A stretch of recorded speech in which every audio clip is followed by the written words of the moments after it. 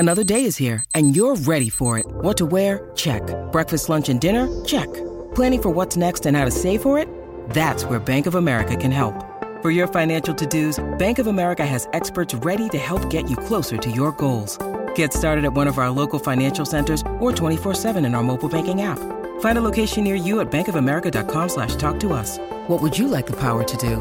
Mobile banking requires downloading the app and is only available for select devices. Message and data rates may apply. Bank of America N.A., member FDIC. This week on the Breakup Breakdown. For 25 days, he was in ICU, and I had to make the decision to turn the machines off. I had to plug a second phone in of his. Once I charged it up, there was a 5-year stream between him and another woman. But I just thought she was a friend being concerned on how he was doing. The more things would happen, I'm like, you can't even make this up, and it's my life. Discovering infidelity is already painful enough, but discovering it after your partner is passed and not getting those questions answered, not getting that closure, it breaks you. But sometimes when you get broken, you get stronger. Hey, what's up? It's Abby for the Breakup Breakdown. Thanks so much for tuning into another episode. Hey, if you have a breakup story that you want to tell on the podcast, or maybe you followed somebody from college and you've always wanted to ask about their breakup, maybe you saw them delete all of their engagement photos off of Instagram, you can submit those stories and inquiries via a submission form in the episode description. And as always, if you want to jump to a specific part of the interview, you can check out timestamps in the episode description. Hey, Heartbreakers, welcome back to another episode of the Breakup Breakdown. Thanks so much for tuning in. We've got a bit of a different type of submission this week. It actually came from a caller, from someone who called into the morning show that I work for during my day job. And she just sort of randomly dropped the fact that she discovered that her husband was having an affair after he passed away. And we were like, wait, you can't just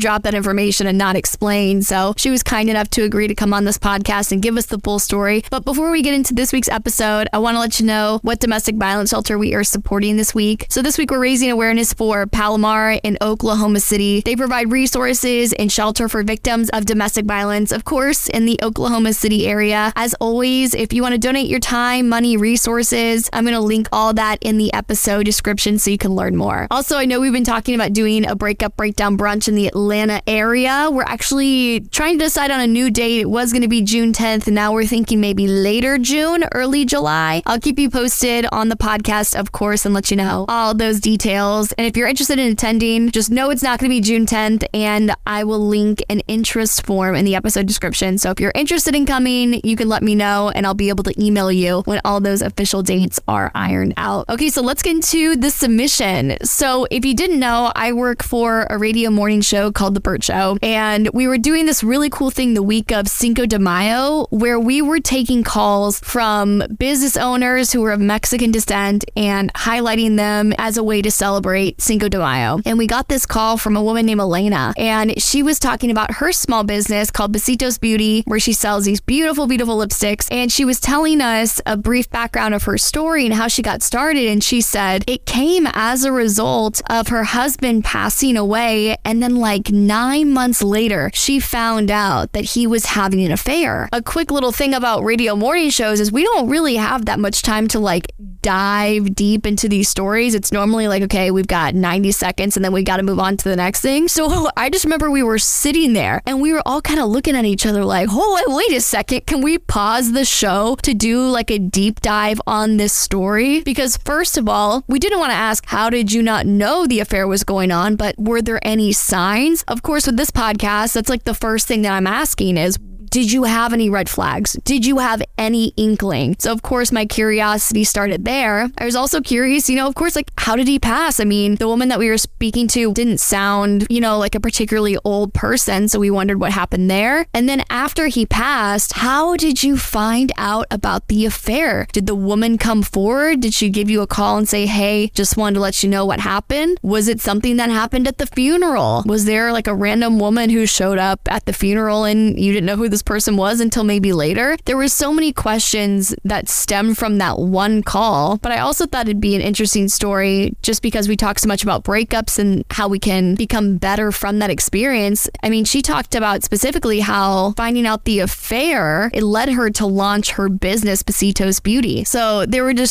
so much that I wanted to unpack. So she was kind enough to hop on a call with me. And before we get into the interview, if you want to check out her business, Besitos Beauty, maybe order some lipsticks if you're interested. I'm going to link that in the episode description as well while we break down this week's breakup. Yeah, well, my husband, he was a second marriage. So I had been married for like 12 years, had 2 sons, divorced, and then got with my second husband. And we knew each other in grade school. I went to kindergarten with his sisters, and he had an older brother. I have an older sister. So they were in the same class. So we all just knew each other like most of our lives. We had tried to hook up, but he was 5 years older than me. So in high school, I'm 16, he's 21. It's just not going to work out. So years go by, we venture off, go our way. And then my dad was dying of cancer in 2011, and he popped back up in my life at that time. And the crazy thing is we talk red flags nowadays, right? Red flags. And how do you know things aren't going to be good? And I look back now and there were red flags all over the place. I knew it, but I had my daddy issues pop up after losing my dad. And I really was just weak. I just needed somebody. He was comfortable. We knew each other. I felt safe. I could be vulnerable. And that's how we got back together. Talk to me about some of those red flags that in hindsight, you look back and you go, oh, I should have ran. The little lies. He was going through a divorce. I thought it was like going through divorce, and it really kind of wasn't as far along as I thought. So lies right up front. And I was like, cool, I'm divorced. I'm grieving. I'm a hot mess. I really didn't care. What do I have to lose? It's kind of being honest where I was in my mindset. When I started listening to my gut, and I'm like, yeah, this just isn't feeling good. It became very toxic. You know, I have a huge heart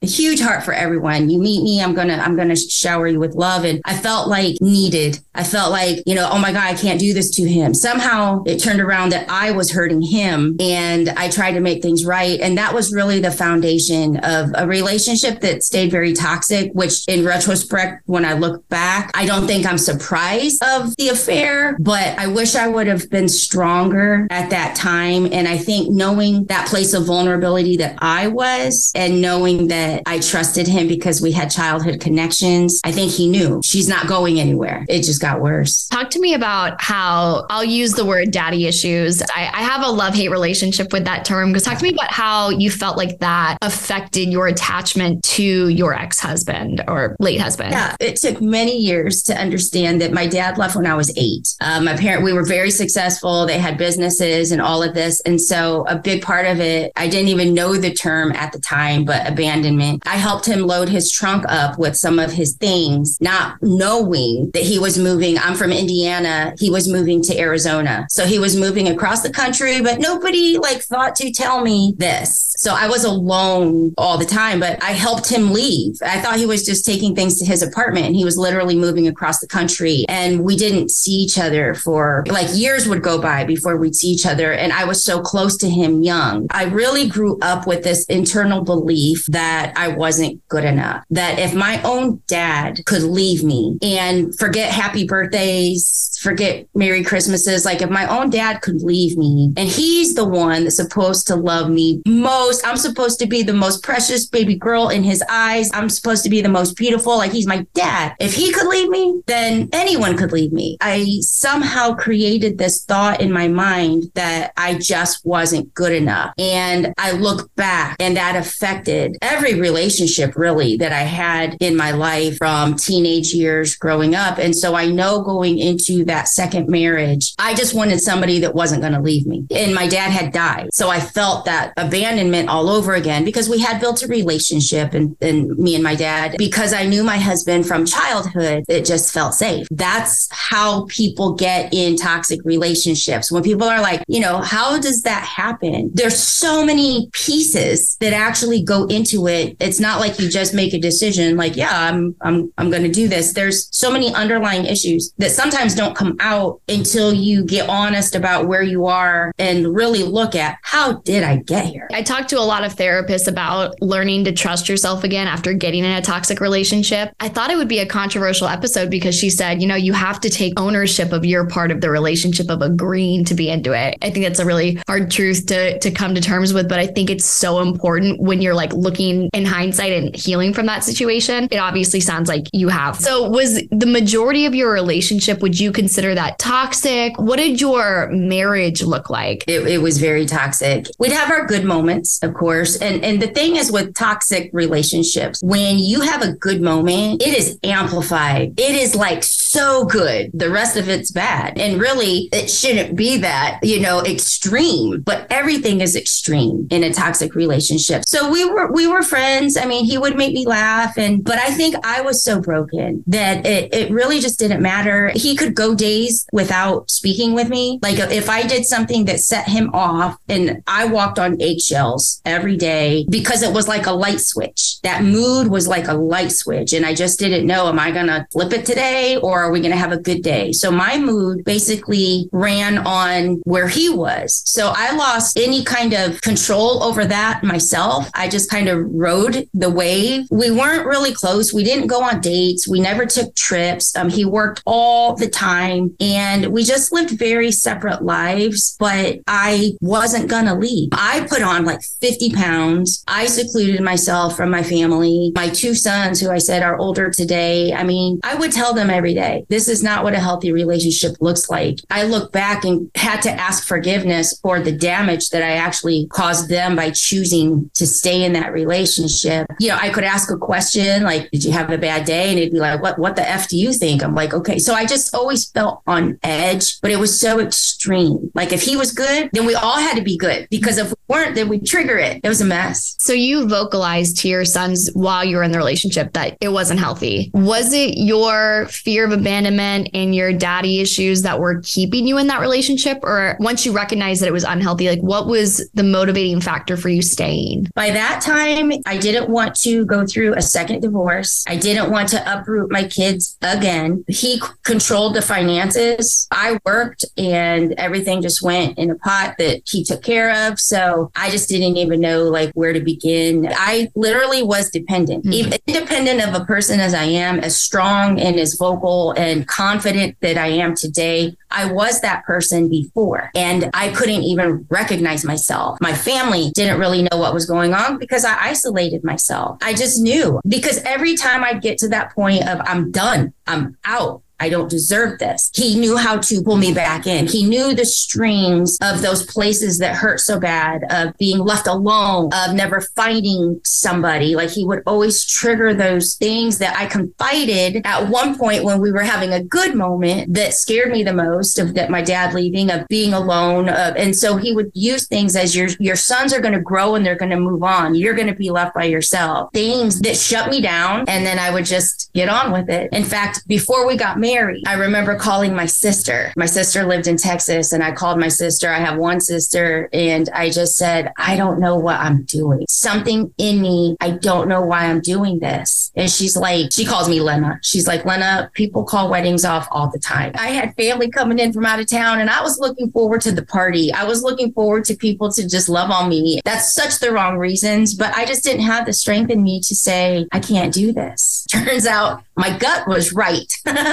My gut was right about a lot of things, but I wouldn't leave. You keep saying that you isolated yourself from your family. Do you think he had anything to do with that? Or was that a conscious decision on your part? It was huge. He had a huge part of that. He was not social. Anytime we got invited to go somewhere, he would not go. So I would go by myself. My family likes to party. We like to drink. We like to dance. We like to have fun. So then if I went out, I'd come home and it would be issues. Did I dance with somebody? So it just became more of why even go? Honestly, I'd go to weddings or big events, but it was things like he would say he would go. I'd go out, get us some new outfits because he worked construction and stuff. So he very rarely had like nice clothes. And so I'd always get excited. And then the moment would come and he's like, I'm not going. It exerted more energy to try to make plans to do things than to just not make plans. For me to go and do things by myself always turned into some sort of an argument after. So I was like, I'm just not even going to go. And then I got to a point where, because I had put so much weight on, I was self-conscious. You know, I owned a fitness studio for 14 years and was cut and fit. And all of a sudden I'm 50 pounds heavier and I didn't want to be seen. So it really just destroyed me as me. What went into that 50-pound weight gain? Were you using food as a comfort tool? Was it a lifestyle change? What was going on with that? Yeah, it was a comfort tool. I quit working out. I had closed my studio and got a full-time job to make more money. Money was a big factor. So I had a leadership position and made good money, but I sat at my desk all day. So you go from dancing on stage and lifting weights and powerhouse here and there to just stagnant. And then, you know, just the arguing, I would sit outside and just drink beers to just wallow away my tears, you know, and I would try to make meals regularly, like big meals, because to me it was like, at least we can have dinner as a family. And sometimes he would come home, sometimes he wouldn't. And I just ate and I would watch TV, and I just turned into like a slug. The more I didn't want to be seen, the more I created that shell, that guard. It didn't really sink in until I saw myself in a photo of how much weight I had really gained. But yeah, it was well over 50 pounds. And I'm under 5 feet. That's a lot of weight to go on. The reason how we ended up here is you dropped that bombshell on the Bert Show saying, you know, my husband passed away, and then 9 months later found out there was an affair going on. Will you talk to me about everything that went into that? So talk to me about the passing of your husband and then how you found out that he was having an affair. I got to a point where I had a neck surgery. I was working at my corporate job. I was a corporate leader, and I'm really into leadership and personal development and growth and everything. And I could just even tell at a job, they were tapped out. Like nobody wanted to grow. So I certified through John Maxwell coaching and everything, and was going to branch off and start my own executive coaching business. So I was getting prepared to go to training and all of that. And I ended up having to have a neck surgery. You know, I talked about my GOD, my grand overall designer. I use that term because whatever people believe in, whatever they call it, is all good. But my main man, my GOD. And I started hearing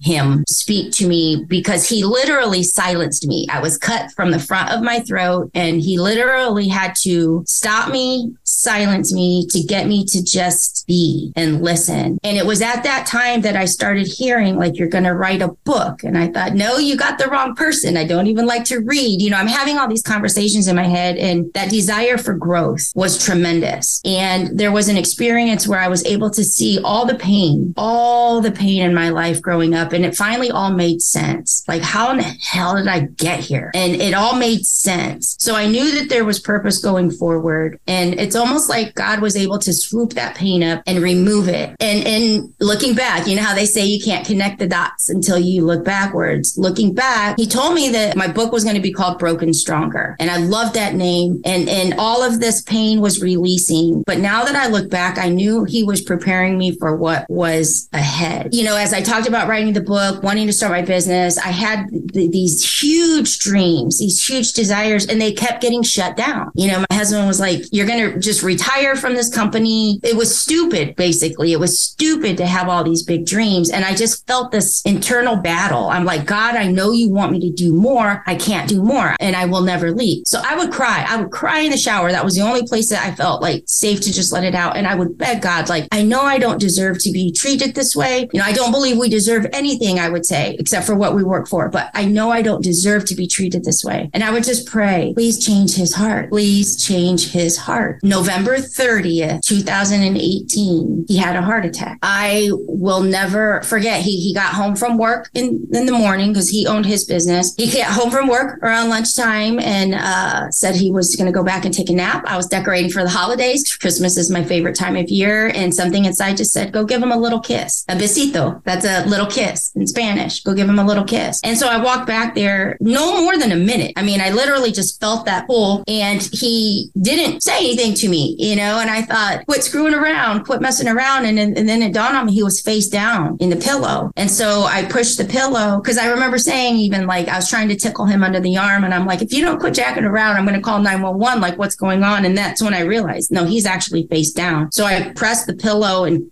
caught like the gasp of air, and got 911, got my son coming down, trying to help, and paramedics got there, and they had to shock him like 7 times to just get him to the hospital. But from November 30th, for 25 days, he was in ICU, and I had to make the decision to turn the machines off, and he died on Christmas Eve. Discovering everything that came up after his death, I really feel that window of time, he was battling with his GOD. I really feel that they had to come to an agreement on what was going to happen, what was going to take place, because we're talking finances, a hot mess, debt like crazy. He had no life insurance. I thought we had life insurance. We had properties in Ohio that he had told me that the notary made a mistake, so I needed to sign again because it was out of state. Little did I know I was signing on 2 separate plots, like so much, and verbal contracts. So that property had to go in auction that was supposed to be our retirement, and I didn't get one dime. It just kept getting worse. We had bought our home on a foreclosure, so we bought our home cash, but I had no idea he took a personal loan out on it to help fund that property, that second property. So they wouldn't even talk to me because technically my name wasn't on our home. Like, I literally lost. And this was all surfacing after he died. That 9 months later, I was still cleaning up messes. I still needed to find numbers for contractors and this and that. And that's when I had said I had to plug a second phone in of his, and discover, once I charged it up, there was a 5-year stream between him and another woman. I call it an affair. Somebody told me for it to go on 5 years, that's not an affair. But what else do you call it? I don't know. But she had been texting while he was in the hospital. I was getting those texts on his phone, but I just thought she was a friend being concerned on how he was doing. So I'm like, thank you for texting and checking on my husband. And I mean, it was just chaos. So I look back, I knew who she was. She had been in my home. She was chiming in on a lot of the lives that I was doing, giving updates on his progress, because that was the easiest way to reach people. As I looked back at memories, I'm like, she was showing up at all these things, and yet I didn't know. There comes a point where I just remember complete surrender. It was complete surrender. It was like, okay, GOD, I believe, I walk in faith, I trust, but come on now. I'm like, come on. That affair piece, that was the piece that broke me. Also broke my kids. It broke my kids because we all suffered through this toxic thing. Again, I take responsibility for staying in it, but to know for what? It was the absolute worst time of my life. I got to that point where I'm like, you can't even make this shit up. Like, you can't even, the more things would happen, I'm like, you can't even make this up. And it's my life.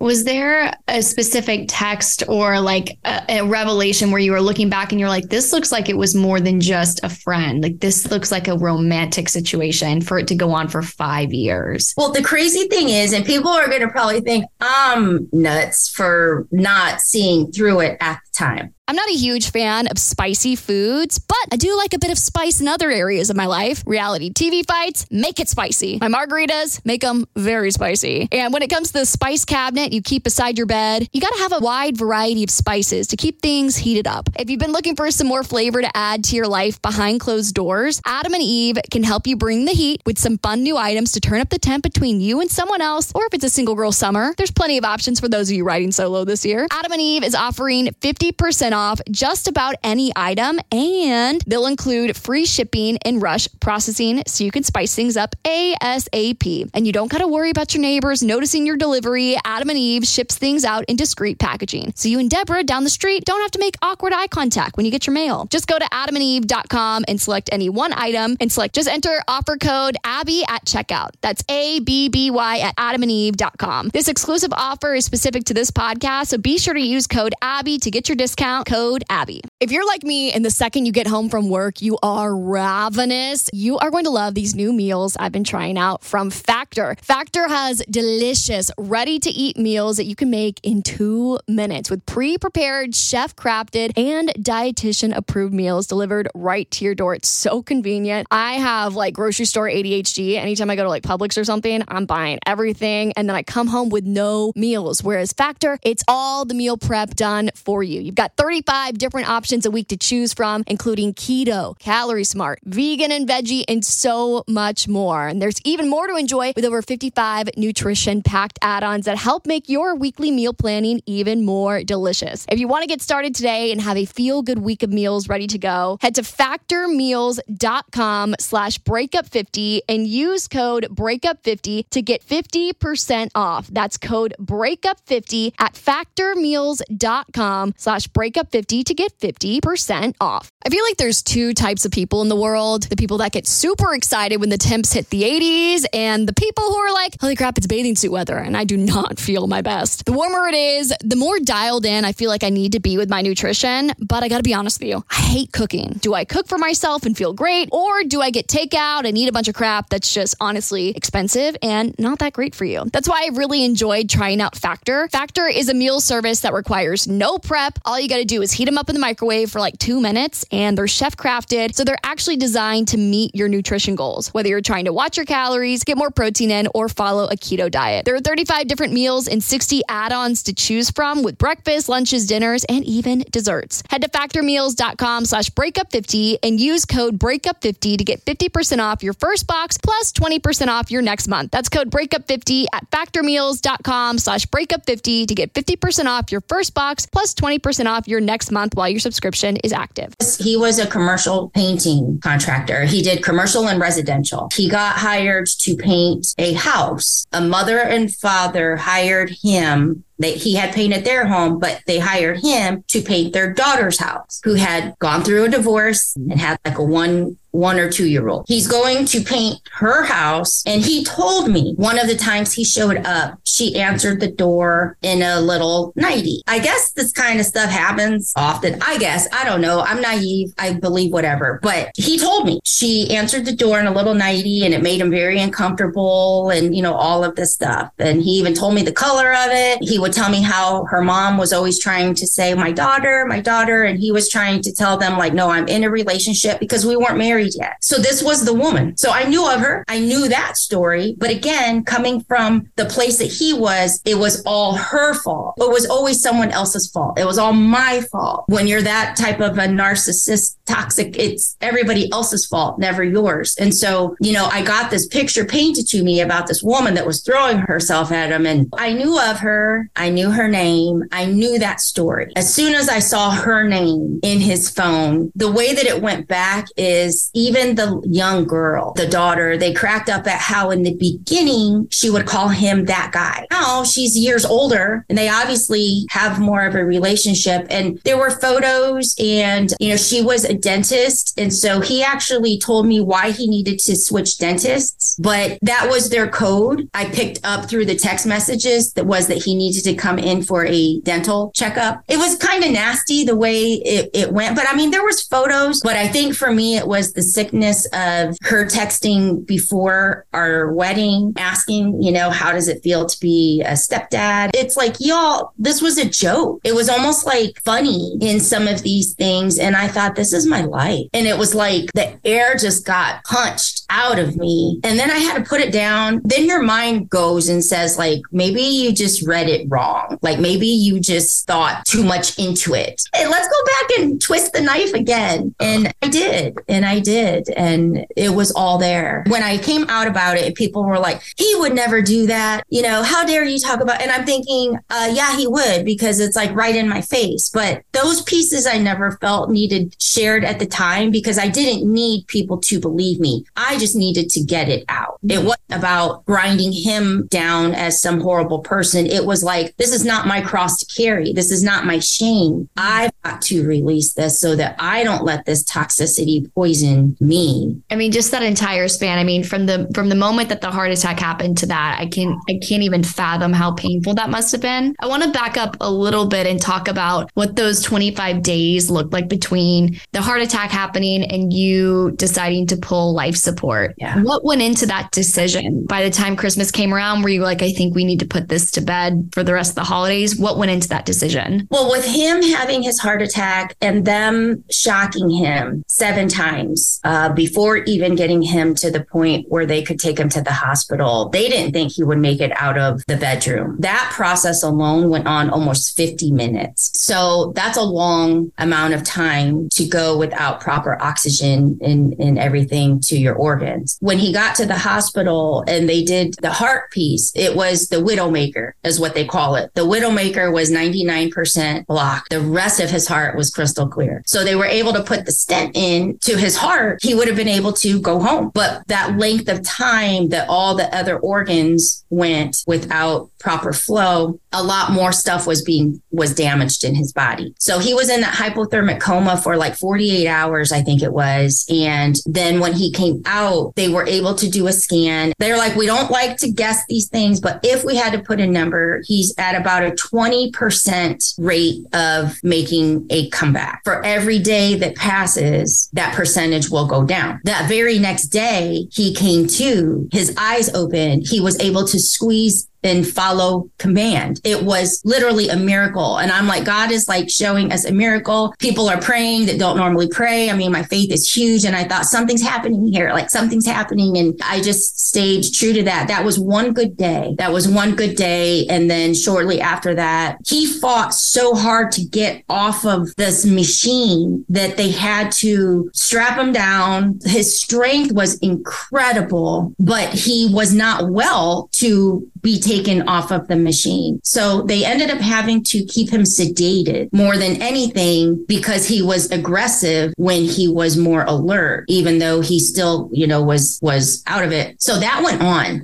People came to visit. I stayed at the hospital. It was probably about a week gone before my mom's like, okay, you can't keep just cleaning up at the hospital. You need to go home. But it devastated me to leave. So I was there every day. One morning I came in. It was a Saturday. I came in and I just knew something's different. I felt like I was looking at a shell. I felt like even his hands had aged or deflated. It was just this weird thing. The day before, he looked vibrant. He was still sleeping, but he looked vibrant. And I now feel that that's the day that God was touching him, because that next morning I came in, it startled me. I told the nurse, like, something is not right. They ended up doing another brain scan and he had ended up suffering a massive stroke. And so by that point, it was, we can keep him alive. His numbers can be good because the machines are doing all the work. But by then he was on dialysis and everything was just shutting down. I had a conversation with his family. We decided that this is the thing. Like, if he can't be active and move, and he wouldn't want to lay here with a feeding tube and all of that. So we knew that was the decision. The stroke clearly played a huge role in knowing that there will not be a recovery. So because it was around Christmas, we had set the date out a couple days. We can keep him steady and then do it like right after Christmas. His family lived in another state. They were close by, but they were still in another state. He started declining, foaming at the mouth and stuff. And I'm like, we're keeping him here for us. That's not cool. He's not a show for people to want to come and pay their respects and see him like this. Like, no. So I made the decision, and it was the day before Christmas Eve. It would have been the 23rd. So on the 22nd, I made the decision to bump it up. We were doing it the 23rd. He hung on that long, breathing on his own. I didn't know what to expect. I have never been present when they remove life support from someone. You see it in the movies and it like happens, right? So I was prepared. I couldn't watch when they took the tube out, but I was in there because they warn you. You might hear some noises and things like that. So I was prepared, but I was prepared for that shock and that emotion and all of it. And he just hung on, like he just stayed steady. And he did until like 4 a.m. We were in Christmas Eve. Christmas is my favorite time of year. And I told him, like, you had to wait till Christmas because now Christmas Eve every year, that's, I came home on Christmas Eve without my husband. I was talking to funeral home directors and all this stuff, but it was a long 25 days. He needed to make things right, I think, with him, his GOD, and even some of the people that came to visit him. I think being that toxic type of person, I think there was a lot of relationships that suffered, that people just needed to come and pay their respects. And he had those moments. So I'm so sorry you had to go through that, and the fact that it was on your favorite holiday too. I know that's not going to be a great reminder every year, but hopefully Jesus was in a good mood when he met his maker. Now we've talked about that. I want to push us back to you discovering the affair. Talk to me about how that affected you in days after, because I think a lot of people would expect you discover you have a lot of anger towards the other person. How did you handle that in the coming days once you discovered he was cheating on you? I remember that initial moment when, like I said, I felt punched. I felt like I couldn't take a breath. It was shock. And I still don't know why it was shock, because like I said, our relationship wasn't good, but I never thought that was going on. I never would have thought that was going on. I held it to myself. I kept it to myself. I remember thinking, God, why show this to me now? Why did I have to find this now? I always try to find positive in everything. And at that moment, the only positive that I could find was that God laid it down gently. It took 9 months, because if I'd have discovered this at the time I discovered, I had no money, I had no retirement, if I'd have discovered all of it at once, I don't know if I would be here. I'm just being honest. I felt like giving up many, many times. I had to look at the gift in it being laid down gently. That's how I thought of it, is God just kind of gave it to me in pieces. But this was almost the piece that allowed me to forgive all the other stuff. It made things make sense. Finally, I know why he would not come home from the shop for hours. Now I know why, he could be in a good mood and not in a good mood the next. They were probably arguing. Like, there were so many things that it's like, okay, this makes sense. But then it was, how could you have been so stupid? How could you have not been enough? Is there something you could have done that would have made things better? Could you have been better? Like, all this stuff started playing on me then. What was wrong with me? Was it because I put weight on? Was it, all this stuff. And I really then started hating myself. I felt like I caused it. I could have been different. Maybe he wouldn't have gone that route. But I don't know how real we can get here. But when people talk about affairs, they usually think it's because you're not having sex, that the guy's going to go somewhere because he needs to get it from somewhere. Well, we were very intimate, like regularly. Nobody could have given me that excuse. It was something inside of him that he needed, because we were very compatible in that area. So it wasn't that. And so I just knew it had to just been me. If my dad could leave, it nailed it. I wasn't good enough. And that's what I started believing. I wasn't good enough. I didn't look at myself. I really beat myself up about it. So when people talk about that anger going to him or that anger going to her, I actually put that anger on me. I felt like it was my fault. And maybe because he wasn't around for me to go off on or yell at or anything, but that's not even where I went. I actually prayed for her, because that says a lot about her too, to be in the shadows for 5 years. So I thought, she's got to have some sort of issues of self-esteem and self-confidence. And then I thought, she suffered a loss. Did anybody know they were together? Did she have a shoulder to cry on? That's where my mind went. Like, all these questions about her, because you can't spend that kind of time. I know she showed up on videos and could have been at his funeral too. I don't even really remember, but that's the heart I have. For me, one of the things that I started to do, because I was like, no,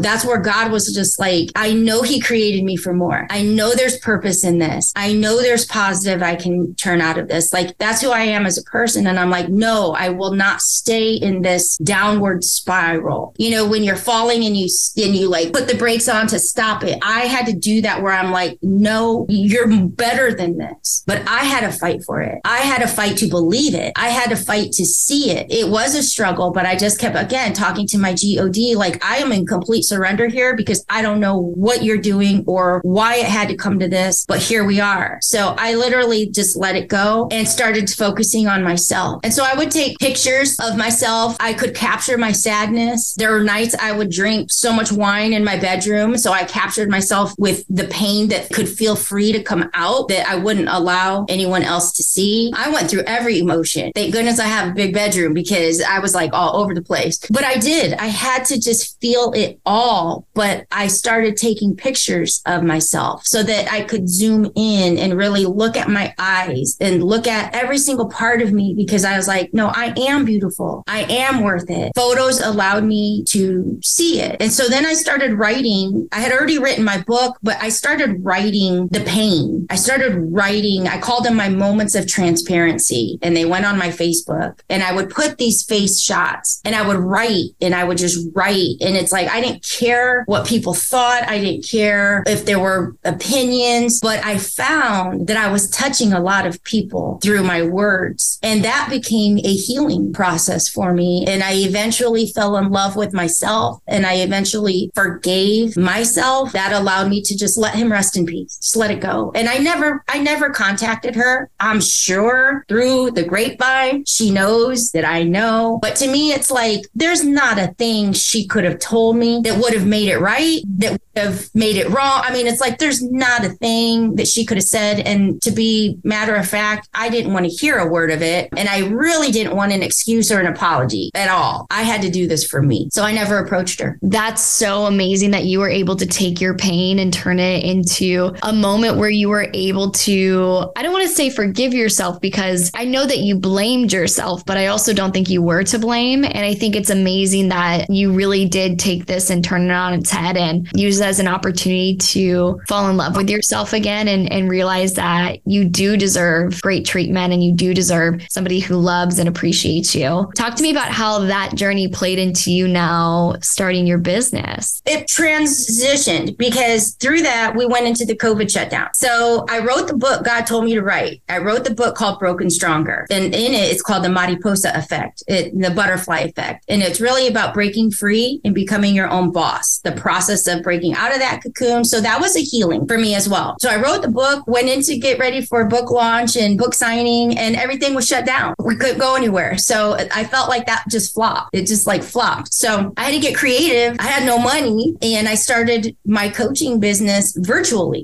I built a coaching business virtually from Zoom during COVID shutdown. And my first course was called Pain to Power, because a lot of people talk about pain to purpose. And I don't believe that that's true, because we've all been in pain, but not everybody's living in their purpose. So I believe pain possesses incredible power, and it's power to either hold you down, power to then push you forward where you can begin the journey of living in your purpose. So it started with that. I found that I was reaching people that were still really in that pain and that heaviness, but I needed to do something fun in my life. I needed to bring color and life and joy back in. So I created a lot of those things as just free ebooks, free downloads, free, like, here's a resource. But when you're ready to take that next step, then come over this way. And I had moved back in with my mom. That was the last piece. I lost the house. Here I am having my pity party on a recliner one night, again, drinking wine, 46 years old, thinking, how did I have me and my sons back at my mom's house? And I came across a photo that's scrolling through memories on Facebook of that neck surgery that I had talked about. And my scar is fresh, but I still had my lipstick on. I loved the photo, and I never sit on an idea. That's the one thing I can say. I feel like the ideas that are whispered in my ears are coming from my GOD. So when I realized that lipstick made me feel better after my surgery, lipstick was the one thing that when I woke up up feeling like a freaking hot mess after the affair, I would look in that mirror and I would at least just put my lipstick on, and it at least made me feel alive. It made me feel vibrant. It brought color to my face. I could be in my pajamas all day. I didn't care, but I still put my lipstick on, and it was like lipstick. Lipstick's always been my thing. Lipstick is that cherry on top. It's that finishing piece that just pulls you together. At least it does for me. And I thought I wanted to make lipstick, put it that way. I wanted to be creative and get my creative energy flowing. And I thought my mom's going to kill me if I like open up a lab in her kitchen. We just moved into her house. I started reaching out to people, doing some research. I would watch some videos, and I realized like, okay, there's a lot that goes into creating lipstick. And so I connected with some people out in LA and just kind of built a relationship, built conversation. I created a company that kind of started as more of a social confidence coaching. Come have lipstick, but let's talk about your self-esteem. Come play with lipstick, but let's talk about how to make your comeback. And it just evolved. Now, today, Besitos Beauty, we've been in business for 2 years. And now today, I have what I call the Perfect 10 Challenge, where out of 95 colors, I help you pick 10. Your perfect 10 based on if you just like glosses or do you like dark bolds, like whatever it is. We help your perfect 10. But I give you tips and tricks and techniques to do with your lipstick to give you like fuller effects. And it's amazing at the confidence that starts coming through, because in our challenge group, I want you to put pictures of you in the lipstick every day. And, you know, in the beginning, people are really weird about taking a selfie. And by the end, man, they're getting the angle, they're getting the lighting, they're giving me like inside, outside. And it's the beauty of the confidence that starts coming through just by the lipstick. So that's truly what I enjoy. The lipstick can be bought in, like, you don't have to like even know me. You can just go to the website, buy your lipstick, it'll get shipped, and there you go. But just like any course as a coach that I created, I never automated it. I never wanted somebody to just come buy, download, and go, because I needed to know, is it working? Is it making a difference? I don't want you to just buy it and let it sit in an inbox somewhere. So this lipstick is a way for me to actually see the progression, but bring a community together where we're all cheering each other on. And I don't care if people think you're just hyping people up. We need that. We need to be a support for each other. And so that's truly what I do on the regular today, and run my company and run this Perfect 10 Challenge and grow the group. And it's just fun. That's so cool that you went from struggling with the same issues that all of these women are going through, and you've gotten to a place in your life where you're not only being a leader for them in this area, but you're also cultivating a community, which is so important. I think especially women, like, we got to stick together. Like, it's brutal out here. As somebody who has been able to kind of dig themselves up from the trenches of really struggling with self-esteem, what's something that you tell your clients? What's like your number one piece of advice or your tip or just a mantra to help them get to a place where they can start to build up that self-esteem again? Well, I don't know if you've ever heard of the I am statement, where you pick a couple adjectives and, you know, there's a whole formula for it. But I created one that for me was, I am a genuine, forgiving, faith-driven leader, fiercely devoted to strengthening myself and others now. And I repeat that every day. So I encourage women, what's your I am statement? Who are you? And it might not be who you feel you are today, but who do you want to be? When you can repeat that, and when you can even put it on a Post-it note, or you can say it in your mirror, or plug it in your phone, or just somewhere and repeat it, you eventually begin to believe it. And then you eventually begin to live it. I am that cheerleader. But if we can get you to create your I am statement, and you can repeat it even in the moments when maybe you don't even believe it, but you can say it enough, and you can say it enough. And sometimes you might need somebody to just be there to say it with you or say it for you. That to me is crucial. We need to be there for each other. And so for me, that was just an easy way. I am statement. I think that's so important. I mean, having a strong sense of identity. I've talked about this a lot with the therapists who have been on my podcast. It's like having a strong sense of who you are and knowing what you deserve, but being able to stick to it too, because you have the self-esteem to stick to it. That's what truly keeps people out of really challenging relationships. And so it's such a beautiful, like, full circle moment that you're helping so many people find themselves again and also feel beautiful. Like, I mean, lipstick, like you said, it's fun, it's creative, and it makes you feel alive. And I'm looking at your lipstick right now, and I'm like, you look beautiful with this lipstick on. But the other thing too is it's inexpensive. Not everybody has thousands of dollars to to drop on coaches and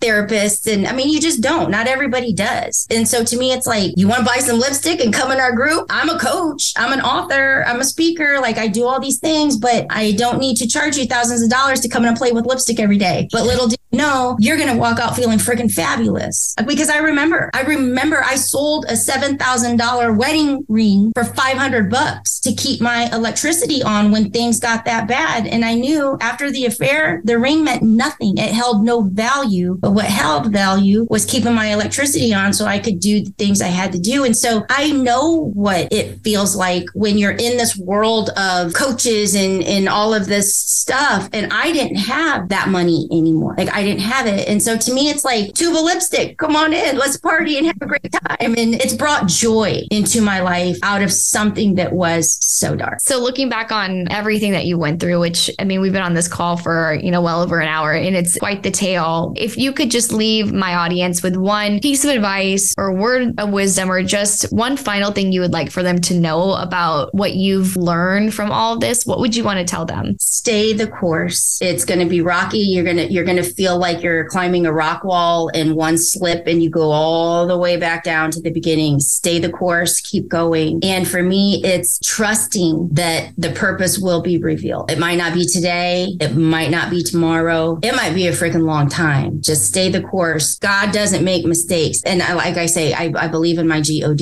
And so it's like, there are no mistakes happening right now. Stay the course, trust that process, and just keep showing up for yourself every day and put on that lipstick. Tune in on Thursday for another breakdown bonus episode. We'll be talking about abandonment issues and also breaking down this week's episode. And as always, there will be another main episode next Tuesday. I'll see you whenever you decide to tune in next.